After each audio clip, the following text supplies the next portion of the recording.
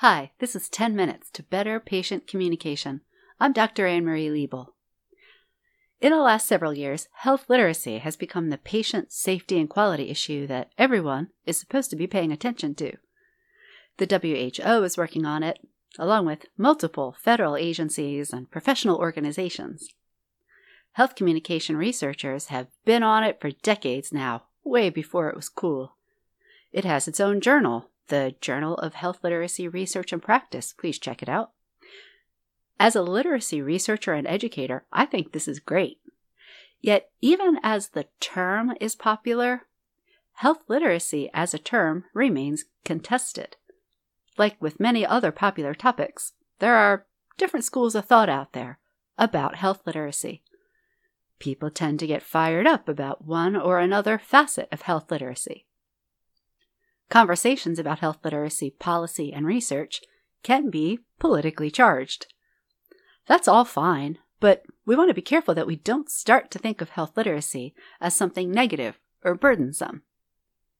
In other words, in this episode, I'll invite you for a moment to not worry about health literacy, but to see it as something you can work with.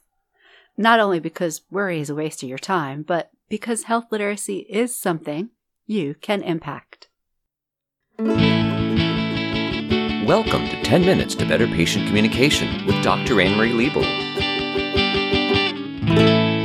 Providing you with tips and strategies you can use to improve your patient engagement. I'm excited to announce a new audiobook bundle addressing implicit bias.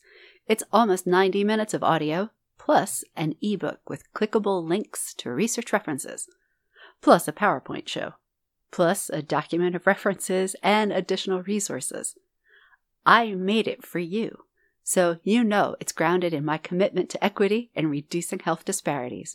And it's inexpensive. Available right now for immediate download on healthcommunicationpartners.com. I continue to ask health professionals what they think health literacy means, and I get a wide variety of answers. Though many people rely on the World Health Organization definition, there are dozens out there. Leaders in the health literacy field have pointed out that none of the existing definitions has adequately captured the complexity of health literacy. Though they've asked, repeatedly, for a redefinition, as far as I know, one has yet to materialize. So based on my background and experience in health literacy, and literacy more generally, here are 4 things to keep in mind so you can feel more confident, or perhaps see yourself as more competent when it comes to doing something about health literacy. Number 1, you know more about health literacy than you might think. We all use language every day. Think of language as something in our human toolkit. There's nothing magical about health literacy in and of itself. Health communication is a special subset of everyday communication. What trips us up in everyday communication can also trip us up when it comes to health literacy. But many of the same strategies and approaches that work well for you in everyday language can be helpful in health literacy. For instance, let's say you're sending a text message. You know that you increase the chances of your message being understood when you take your audience into account. You make some choices in terms of what you include in that message and how you phrase it, based on what you know about the receiver. This is good news when it comes to health literacy. Even small changes can bring your message in line with what matters to your patients and their families. They're your audience. And rather than worrying about some patients' low scores on a literacy assessment, focus on the ways they are successful users of oral, written, and multimodal language. Number 2, health literacy happens nearly everywhere, every day, with everyone. Let me explain. No, it's too much. Let me sum up. As I mentioned earlier, there are many different definitions of health literacy. Most of them agree in the main. Most of them focus on an individual's skills or capacities, and the differences in these definitions tend to be fine-grained. However, there are a few definitions that over the years have looked to expand the skills and capacities focus. They do this primarily by seeing health and literacy as, quote, sets of interrelated cultural practices, end quote, or activities that we all engage with. And from that, I'm pulling from the 1997 article that kind of kicked this off. This more social view of health literacy seeks to complement the skills view of health literacy. Since we're all doing skills in certain social situations. This is helpful because it situates health literacy in everyday life. Sure, the clinical environment gets most of the research attention, but that's not the only place health literacy happens. Since most of people's lives are lived outside the clinical environment, far more health literacy goes on outside the health setting than inside. Examples of health literacy in action are all around us. For example, here's some health literacy situations I've been involved in over the years. An ER pediatrician deciding how to articulate bad news to parents so they can make some care decisions. An adult child searching online for alternative therapies for his dad's prostate cancer. A medical educator socializing her students into the academic language of medicine. A woman jogging on a treadmill in a gym watching TV ads for pharmaceuticals.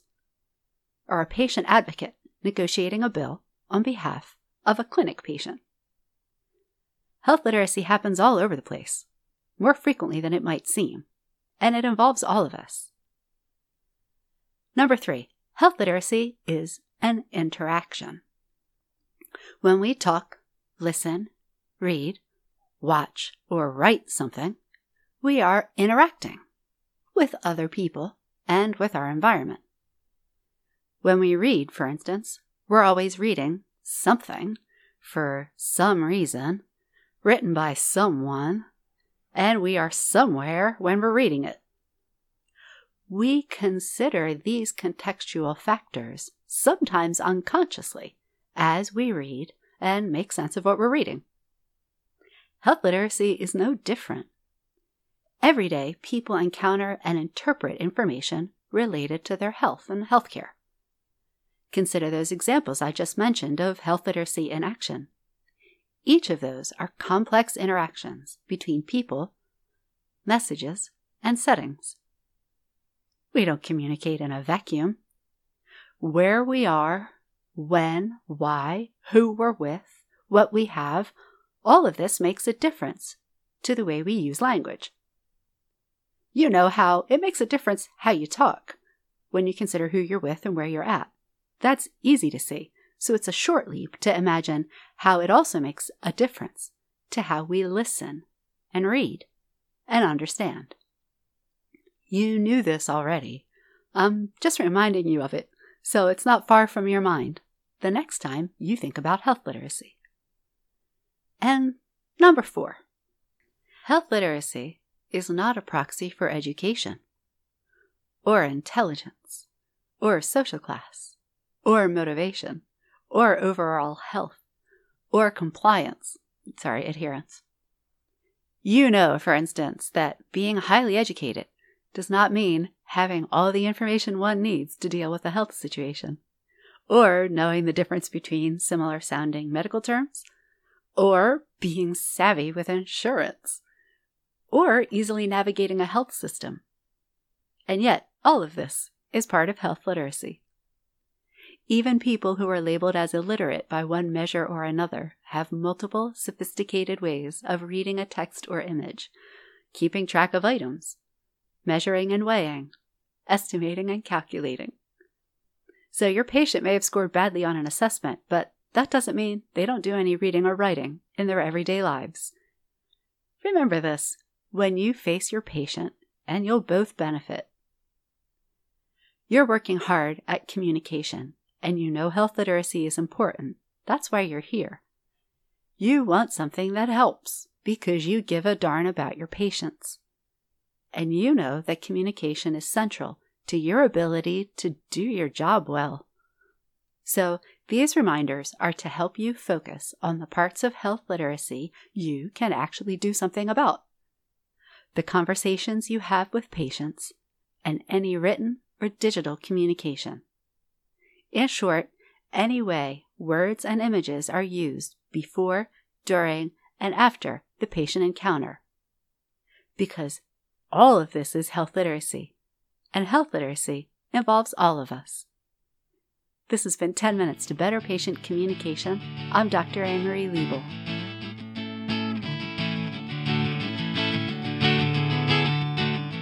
Thanks for listening to 10 Minutes to Better Patient Communication from Health Communication Partners, LLC.